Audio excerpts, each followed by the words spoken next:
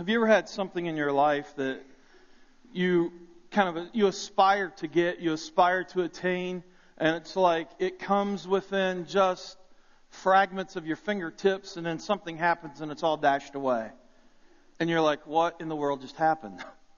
And so you start over again. And some of us may be sitting here this morning, and that's how we kind of live our lives. We're constantly searching, or constantly trying to reach out and grab something. And sometimes we think that might bring fulfillment to our lives, and maybe we do grab a hold of it, and then it really doesn't do what we thought it would do.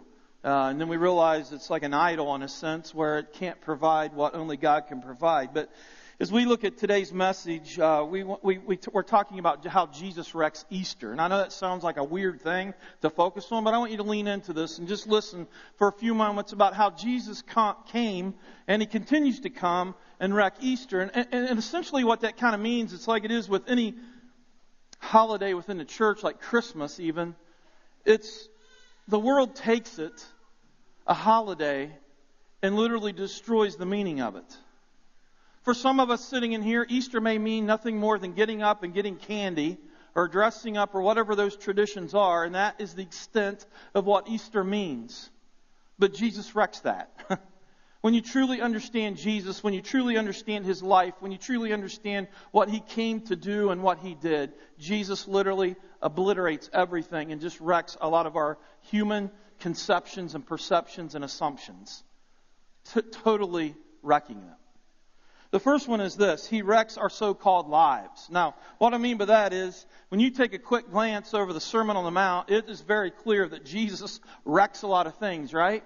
I mean, if you think about it, when we talk about this, our lives, for instance, in the Sermon on the Mount, when you just take a quick look, it talks about praying for our enemies. I don't know about you, but that kind of wrecks my life. I don't want to pray for my enemies.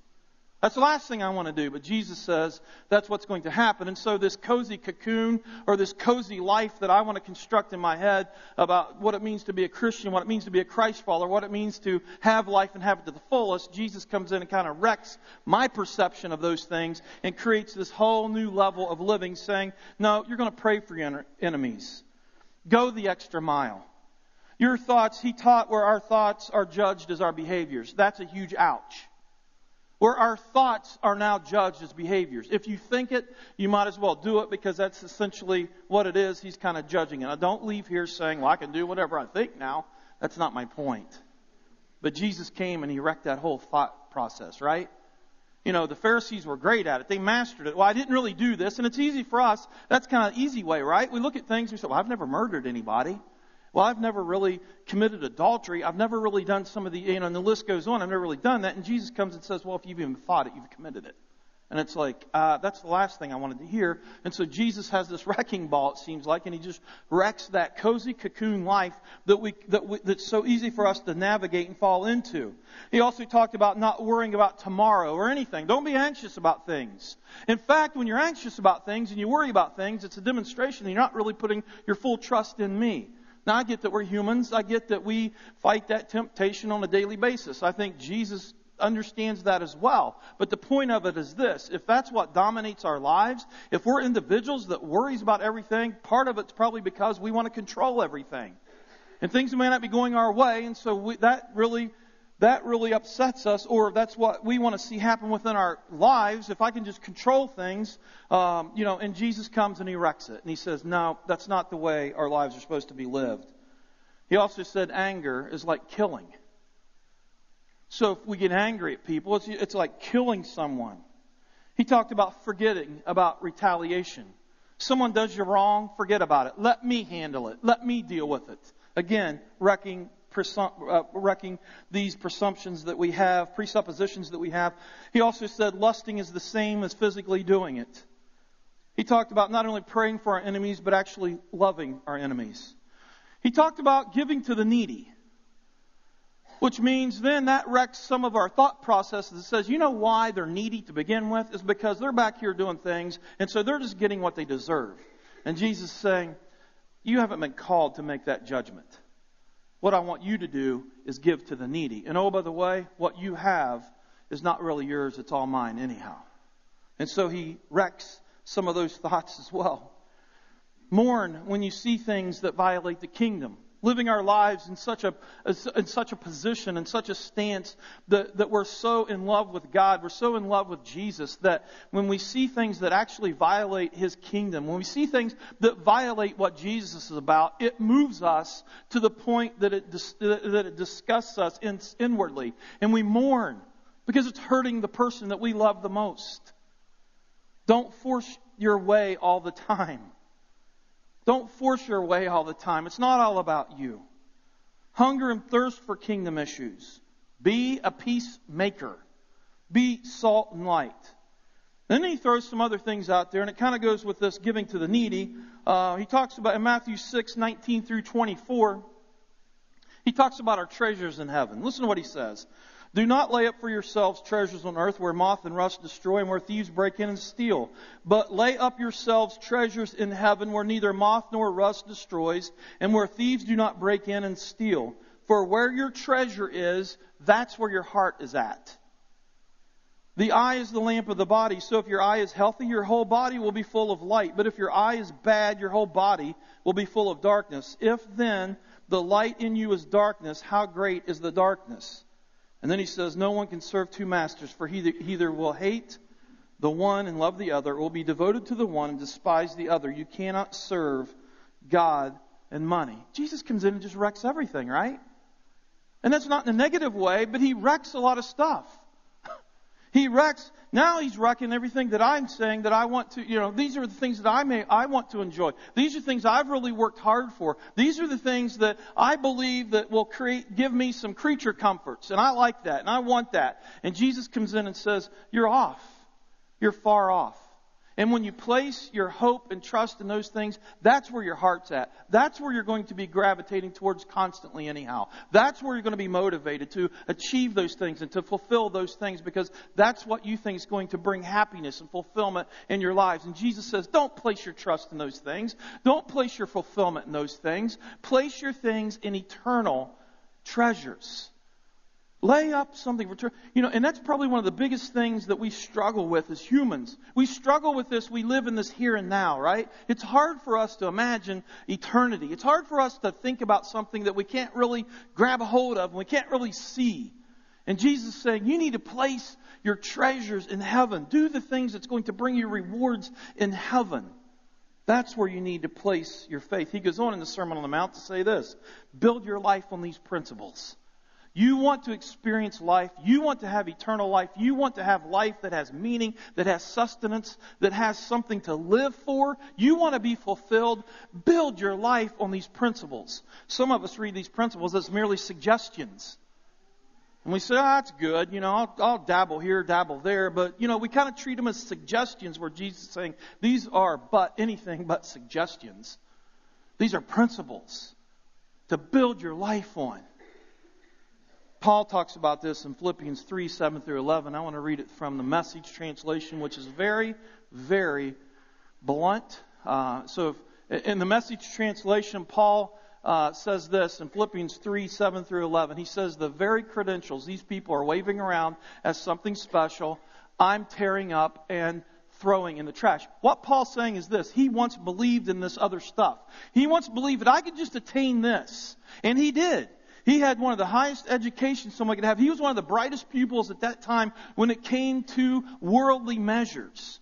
We're measuring ourselves by worldly success or worldly measures. He attained that. And then in Philippians, after he had this experience, this radical experience with Jesus Christ on the road to Damascus, he comes back and he pins this to the church in Philippi, and he says, all this stuff these people are waving around, I'm tearing up and I'm throwing out with the trash, along with everything else I used to take credit for. And why? Because of Christ. And he goes on to say, yes, all the things I once thought were so important are gone from my life. Compared to the high privilege of knowing Christ, Jesus, my master, firsthand, everything I once thought I had going for me is insignificant. Dog dung. Now that's going to offend some people, but let me just share with you, and I'm being very honest. When you do a translation and study what he's talking about, that is how it translates. And it's communicating the very essence, the passion of what Paul is talking about in these verses. So let's not get appalled that we're using those words in church. Let's get appalled that maybe some of us are buying into those things about which he called this. He says, I've dumped it all in the trash so that I could embrace Christ and be embraced by him. He would go on to say, I didn't want some petty, inferior brand of righteousness that comes from keeping a list of rules when I could get the robust kind that comes from trusting Christ. God's righteousness. I gave up all that inferior stuff so that I could know Christ personally, experience this resurrection power, be a partner in his suffering, and go all the way with him to death itself. If there was any way to get it on the resurrection from the dead, I wanted to do it. Paul came into this absolute stark reality that says, I'm done with pursuing the falseness of what life is about. This cozy life that I've tried to create. The successes that the world says is what we need to go after. All these things, I'm done with it. In fact, I'm tearing it up. I'm throwing it all aside. I'm throwing it in the trash because it has absolutely no meaning compared to knowing Jesus Christ and his suffering and his resurrection. What powerful words Paul states in saying, Jesus wrecked my former life. Jesus wrecked it. And now I fully understand what it means to have life. One more point is found in John 3:16 3 verses 16 through 21. Very familiar passage of Scripture. Jesus is talking to Nicodemus. He said, For God so loved the world that he gave his only Son, that whoever believes in him should not perish but have eternal life. For God did not send his Son into the world to condemn the world, but in order that the world might be saved through him. Whoever believes in him is not condemned, but whoever does not believe is condemned already, because he has not believed in the name of the one and only Son of God. And this is the judgment. The light has come into the world, and people love the darkness rather than the light, because their works were evil. For everyone who does wicked things hates the light and does not come to the light, lest his works should be exposed.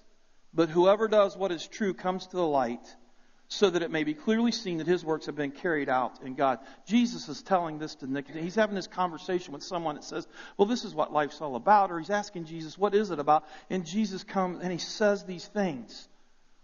And he says, I've come into this world not to condemn it, but I've come into this world to save it. To help people understand what it means to have eternal life, to have life to the fullest, to have life that means something, to have life to where you're laying something up in your treasures in heaven, so that when we pass from this world, we go to the next and we spend it in the presence of God himself, because we've trusted in him, in Jesus Christ, and the power of his death and resurrection. Jesus wrecks this cozy, comfortable life that some of us like to construct to say, well, this is what I want life to look like. And Jesus is saying, that is not life. You're experiencing something that is counterfeit. You're being deceived. And he wrecks it. The second thing that Jesus did, which is very clear in the Gospels, he wrecked ideas of God. He wrecked our ideas or people's ideas of God. Let's face it, some of us struggle with this too. How many of us in here struggle with the concept of unconditional love? I do. Who has experienced truly unconditional love? It's something that it's so hard to even talk about at times, because we haven't experienced that. The only way we experience that is through Jesus. But it's hard sometimes. It doesn't make sense, because when you do something, you should get what you deserve, right? There should be judgment. There should be just judgment. God's saying, I love you. And I forgive you. And I'm going to give you unconditional love. And as one of my children, there's going to be times where you mess up. There's going to be times where you fall. There's going to be times where you become cast down. And I'm going to love you. And I'm going to come. And I'm going to gently wrap my arms around you. And I'm going to pick you up. And I'm going to put you on the dry ground. I'm going to put you on the rock once again. How many of us truly can embrace that without struggling with it to some degree? Back then, when Jesus' time, it definitely wasn't the experience of unconditional love. How about forgiveness? Where Jesus says, I forgive you. I completely forgive you. Some of us, there may be some people sitting here this morning, and one of the things you're thinking, you may not have a relationship with Christ, and the one thing you're thinking is, you don't know what I've done. I may know not what you've done, but I know what Jesus can do. And He extends forgiveness, and He extends this unconditional love. And third, He also pursues us. Again, wrecking that idea of God. Some of us may have this constructive view of God in heaven that says, man, He's just waiting to fry me, man. I don't know if I can really follow Him because I'm not good enough. You're exactly right on that part. But some of us really struggle with the fact that God pursues us. That God just absolutely adores us and pursues us for this relationship, to have this relationship, this awesome relationship. He doesn't condone sin. He doesn't say it's okay to do those things, but He extends this grace and love and forgiveness. He never gives up on us. He uses us for eternal glories. He uses each and every one of us, if we allow Him, for eternal glories. In fact, He's taken every person in here and He's given every single person in here unique gifts to use to bring glory to His name. Some of us have yet to discover that. Some of us struggle with that. We fall into another category. We're like, well, I don't really have anything to offer God. God has equipped you. God has already given it to you. And when you live your life in harmony with God, He literally exploits those gifts that He's placed inside of you. And you're able to do things that bring Him glory, things that you could never do out of your own humanness. And you bring God glory, and you stand back and you marvel at what God is doing in and through you. And you don't take credit for it because you know that there's no way you could fabricate it. But God takes you and He destroys this idea of these false realities that we have constructed at times of God. He takes those and He destroys them. And He uses us for eternal glories. He also says that we are no longer separated. We are no longer separated from God. In the Scripture, when it talks about when you read the whole crucifixion story and he dies on the cross, there is a moment where in the temple where God resided behind the curtain, that curtain was ripped from top to bottom. And that curtain was there in the temple to demonstrate that behind that curtain was the Holy of Holies. And no man could ever go back there. No man could ever enter in that spot. No one could ever go back behind there. They went back instructed by God once a year for the atonement of people's sins. But any time other than that, they were never allowed to go back there because that's where the presence of God resided. And God was so holy and man was not. And so there was this huge separation, physically, symbolically demonstrating that with this veil, this curtain.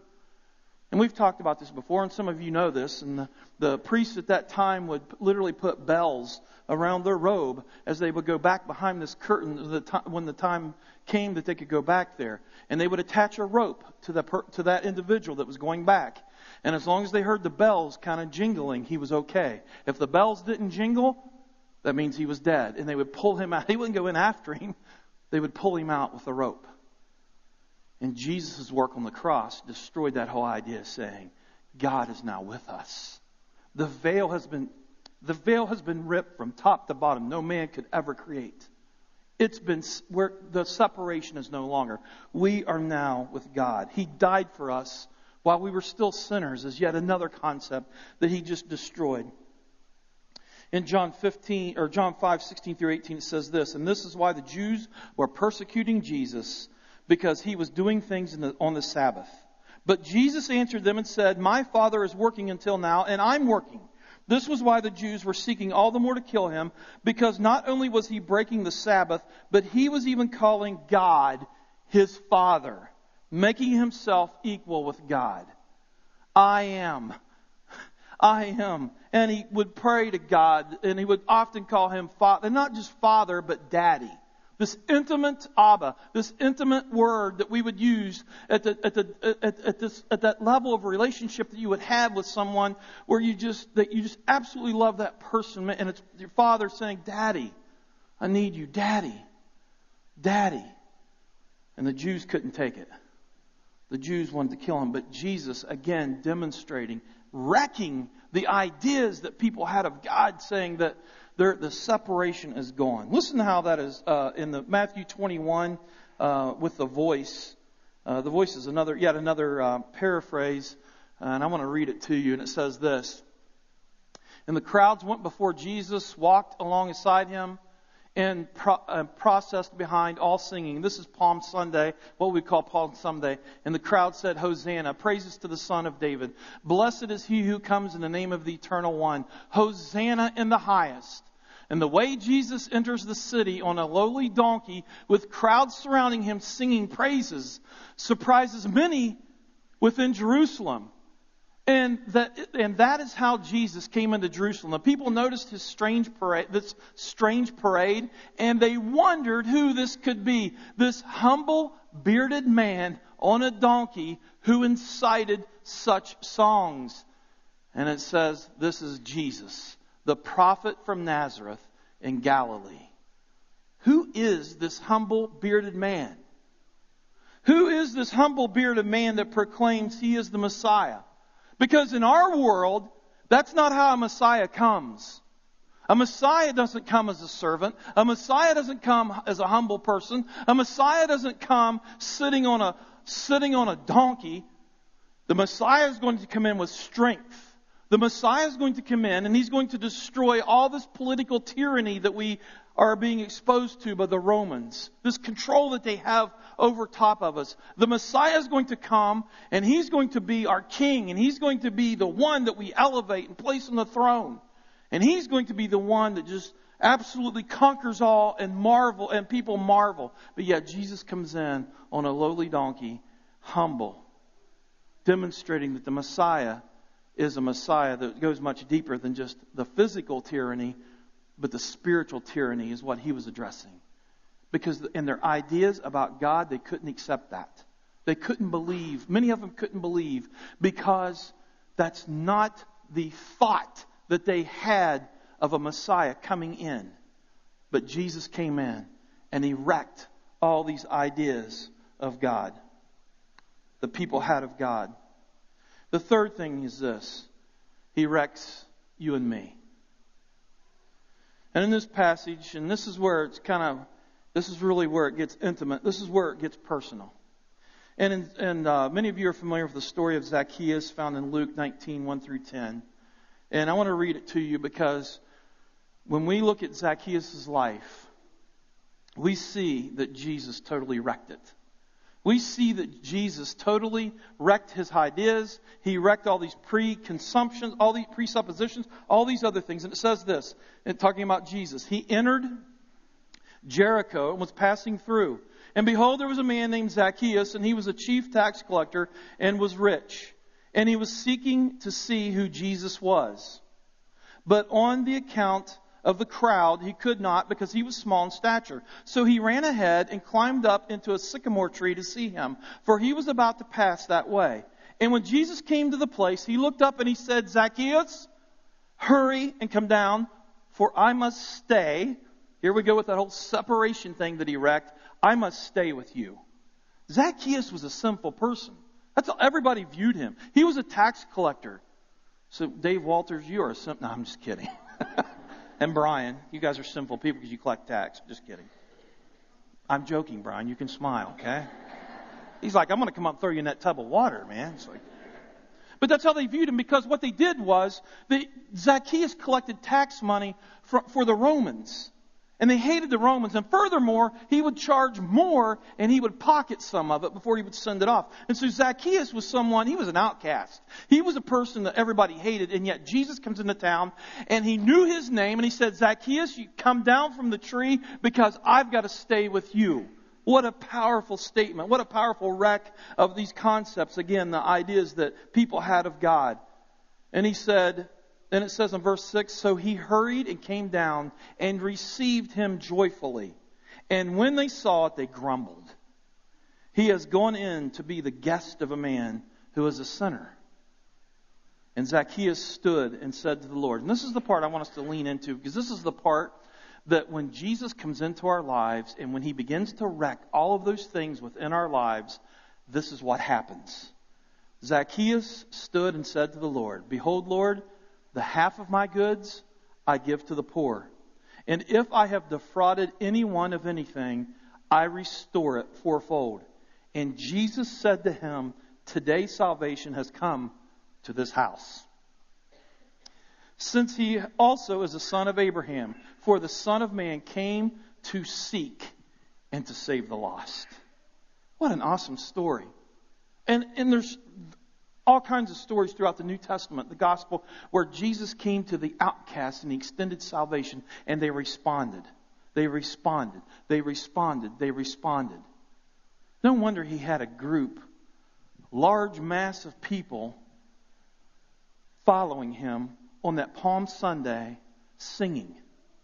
No wonder there were people saying, who are these people? Who is this man that would incite such joyful songs? Who is this man? And guys, the people that seem to truly worship Jesus, the hardest and the purest and the most sense of intimacy, are the ones that their lives have been wrecked by Jesus. And they understand where they've come from. They understand what they've done. They understand where they've been. They understand how much they were against Jesus at that time. But Jesus reached down into their lives and extended His grace and His love and His forgiveness. And they responded. And their lives are literally turned upside down. And now they are these incredible worshipers of Jesus. I can think of the blind man. Remember that whole story? Times where Jesus would go and heal the lame. And they would get up and they would immediately start worshiping Him, because they've experienced the salvation of God. I want to read you one more story of what happens to people like you and I, that their lives, when they meet Jesus and their lives get wrecked by Him and they turn their lives completely over to Him, and their life is vastly different. This story is about Francis of Assisi. You may have heard him. He's one of the individuals at the onset of the early church, in a sense. And this is what happened to Francis of Assisi, and I'm just going to read it, so if you can just be patient. But I want you to listen to the story. It's a very powerful story. It says, shortly after the young Francis of Assisi embraced a faith that would help color the face of Christianity for centuries to come, he sensed God calling to him, telling him, "Francis, all those things," just like Zacchaeus, "Francis, all those things that you have loved in the flesh, you must now despise. And from those things that you formerly loathed, you will drink great sweetness and immeasurable delight." If a believer hears such words today, he or she would likely write them down in a journal and then forget them. Or perhaps the new Christian might compose a poem or a song celebrating the sentiment. If the person were an author, he or she might even find a publisher and entomb the lofty notions inside a book. But not Francis. Almost immediately, he applied the divine admonition in a horrifically beautiful way. As the young Christian rode his horse out of town, he saw what he once most despised: a leper. It is difficult for most moderns to understand the terror of that once untreatable disease. Leprosy is an insidious malady in which bacteria seek refuge in the nerves and then proceed to destroy them one by one. Since the bacteria prefer the cooler parts of the body, toes, fingers, eyes, earlobes, and noses are most vulnerable. When your nerves lose all sensitivity, you become your own worst enemy, not realizing the damage you're causing to your own body. You could literally rub your eyes blind. Eventually, you lose your ability to see, and then you lose your ability to feel, and suddenly you're living in a senseless world. The only way to know that what you're holding in your hands is to find any remaining stubbornly sensitive part of your body, perhaps a 1/4-inch stretch of your lips or an 1/8-inch spot on your cheek, and try to guess from the texture and the weight what it is you're carrying. Every part from the macroscopic appearance of a leprosy victim. No one wants to end up alienated from the world. So most people kept an understandably wide berth around lepers. It was one of the most feared diseases of its time. During my life of sin, Francis wrote, nothing disgusted me like seeing victims of leprosy. Exuberant in his newfound faith, with joy flooding his soul, and remembering he was now to love and even treasure those things he formerly loathed, Francis chose not to run from the leper as he would have done earlier in his life. Instead, he leaped from his horse, knelt in front of the leper, and proceeded to kiss the diseased white hand.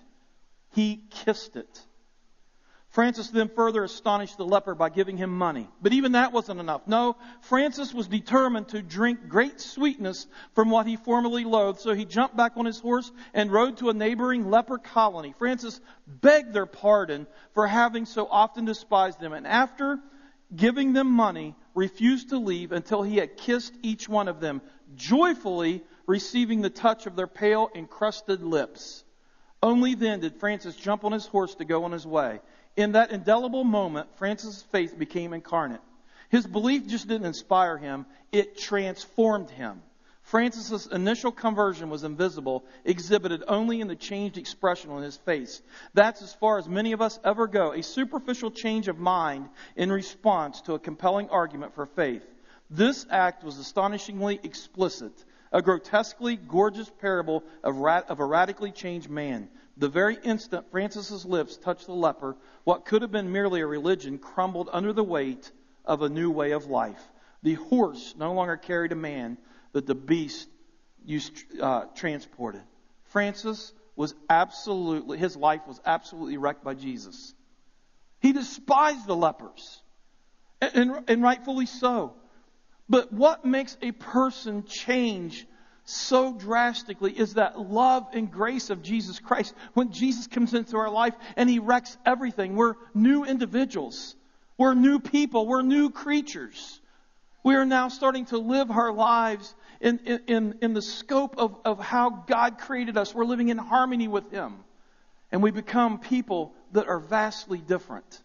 Some of you have had this experience. Some of you sitting in here this morning know exactly what it is. You've experienced this where Jesus came into your life and He saved you and you accepted that free gift of grace and salvation. And the moment you did, you sensed this power that comes from the cross that raised Jesus from the dead. You now have that power living inside of you. And Jesus has literally wrecked your life because it doesn't look like what it used to any longer, or what it used to. It doesn't look like that any longer. You may deal with certain things, certain human things that you used to, but now you have this power living inside of you in which you surrender to, in which you allow God to come in and literally change you. And what once you despise, or what once you used to think was life or whatever, everything has changed. God has literally, through Jesus Christ, literally has taken your life and turned it upside down, inside out. And some of you are living in that reality here this morning. You can see it when you worship. Your heart melts. You have this sense of joy inside of you because you know the wretchedness that you used to be, and you've given it to Jesus, and you're now completely and totally changed. Some of you are sitting in here this morning, that hasn't happened to you yet, and you're still maybe searching, and God is pursuing. God is right there. He's waiting for you to turn and just receive this free gift of grace and salvation. He's waiting for you to turn and to understand that through Him you can have life and you can have it to the fullest. He's waiting for you to grab a hold of that so that He can put the power of the cross inside of your life so that you can overcome things that you used to be addicted to, or things that used to just keep you weighed down. God's going to give you freedom and give you the power to break through those things. You're changed. You will be changed individuals. And so this morning, that's what we celebrate. In fact, that's what we celebrate every Sunday, isn't it? Every single day of the week, that's what we celebrate.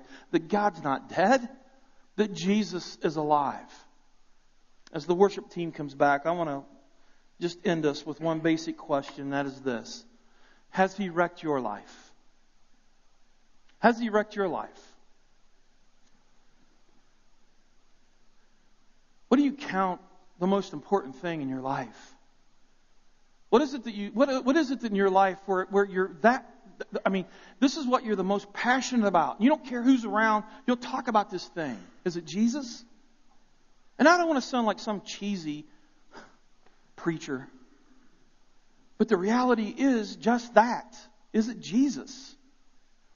You see, when Jesus comes in and radically changes us, and He radically destroys all of those other falsehoods, all those other things that the enemy wants us to believe, the deception of Satan himself, when Jesus comes into our lives, we become literally changed individuals. And if we can't look back and say, man, I've been growing. I'm not the same as I used to be. Yes, there are times when I struggle. Yes, there are times when I trip and I may fall down. But that doesn't characterize me. That's not me. I'm changed. I used to be an angry person back here. And I may deal with that occasionally, but God, through Jesus, has wrecked that. And I'm a changed individual. His power enables me not to be an angry person. I used to lust after people. I'm giving examples here, okay? You choose the one that best fits. I used to lust. I used to be greedy. I used to be an alcoholic. I used to be a drug addict. I used to be this. I used to be that. But I'm not that anymore. Jesus has changed my life. That's what it means to be a Christian. That's what it means to follow Christ. Is that Jesus has wrecked your life in a very powerful, positive way. He's taken that old creature and He's demolished it. And He's saying, here, let me give you life to the fullest. Let me give you what it means to experience life. Let me wreck those things. And let me place inside of you my presence. I'll literally come and take up presence within your life through my Holy Spirit. And then God begins to reveal things to us that we would never, ever, ever know. Because His Spirit is revealing things to us. His Spirit is communicating to us the things of God Himself. Because He's living inside of us. Jesus wants to wreck some lives this morning. If you don't know Jesus as your personal Lord and Savior this morning, Jesus is saying, I want to wreck your life. The path that you're on right now is not going to get you what you think it's going to get you. It's not going to yield what you think it's going to yield. You're going to be searching and searching and searching and searching until you die. Jesus is saying, I want to wreck that. And I want to give you what you're looking for. Some of us are Christians, and Jesus is saying the same thing to us. What's up with the doom and gloom? I'm living inside of you now. What's up with the anger? What's up with the bitterness? What's up with the lack of passion for my kingdom? I want to wreck that. I want to embrace you. I want you to embrace me. I want you to experience. It's kind of like the church when, in Revelation, when He calls out, I believe it's the church in Ephesus, where He says, you need to return to your first love. Some of us in here this morning, God needs to come into our lives. We may be Christians. We may have been following Christ for years. But truth be known, Jesus is calling out to us right now saying, you need to return to your first love. And let me fill you again and again and again and again. Let me give it to you. I don't know where you are sitting here this morning on your personal journey. I don't. But the one thing I do know is that Jesus is here. And He's here every single time we come together and worship Him. He's here and He wants to give you life. He wants to wreck your old life and give you this incredible new life to give you hope and sustenance and fulfillment and eternal life. So I don't know where you are, but I couldn't think of a better day than to make a commitment to Jesus Christ than right now. And we had the most awesome moment to witness individuals that have done that have said, I've placed my faith into Jesus. And I'm telling everyone that I'm a different person. That's what baptism is. These individuals came, they got in the water, and essentially what they're saying symbolically is, hey, Jesus wrecked my old life. I've got a new one. And I'm proclaiming it right here. Guys, will you let Jesus wreck your life this morning? Will you let Him wreck it? I pray that I'm going to close in prayer here, and then we're going to sing another worship song. But during that time, we would love to pray with you. If you would want to come forward and just pray, I would love to pray with you. We have elders that will move up with you and pray with you as well. Maybe you want to make a decision for Christ. I get that you can do that in your seat. But I also recognize that there's something about coming and being prayed with and for. So I pray that you would just respond the way God wants you to respond. Maybe you don't know Him. Maybe you do know Him and you need to be refueled or whatever it is. I can't think of a better moment and a better time than to come and do it now. And let's leave here and let's truly have an awesome Easter Sunday that's not resting upon how many chocolate bunnies we can eat or the good meal that we're going to go to afterwards. But it's resting upon the eternal truth that Jesus Christ took your sins and took my sins and He nailed them to the cross. Where is your victory now, death? Where is your sting now? Jesus has put it to death. He put it to the end. And now we can celebrate with Him and have new life.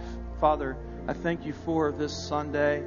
I know that every Sunday we celebrate You and cry out to You and want to just give You Your glory that You so deserve.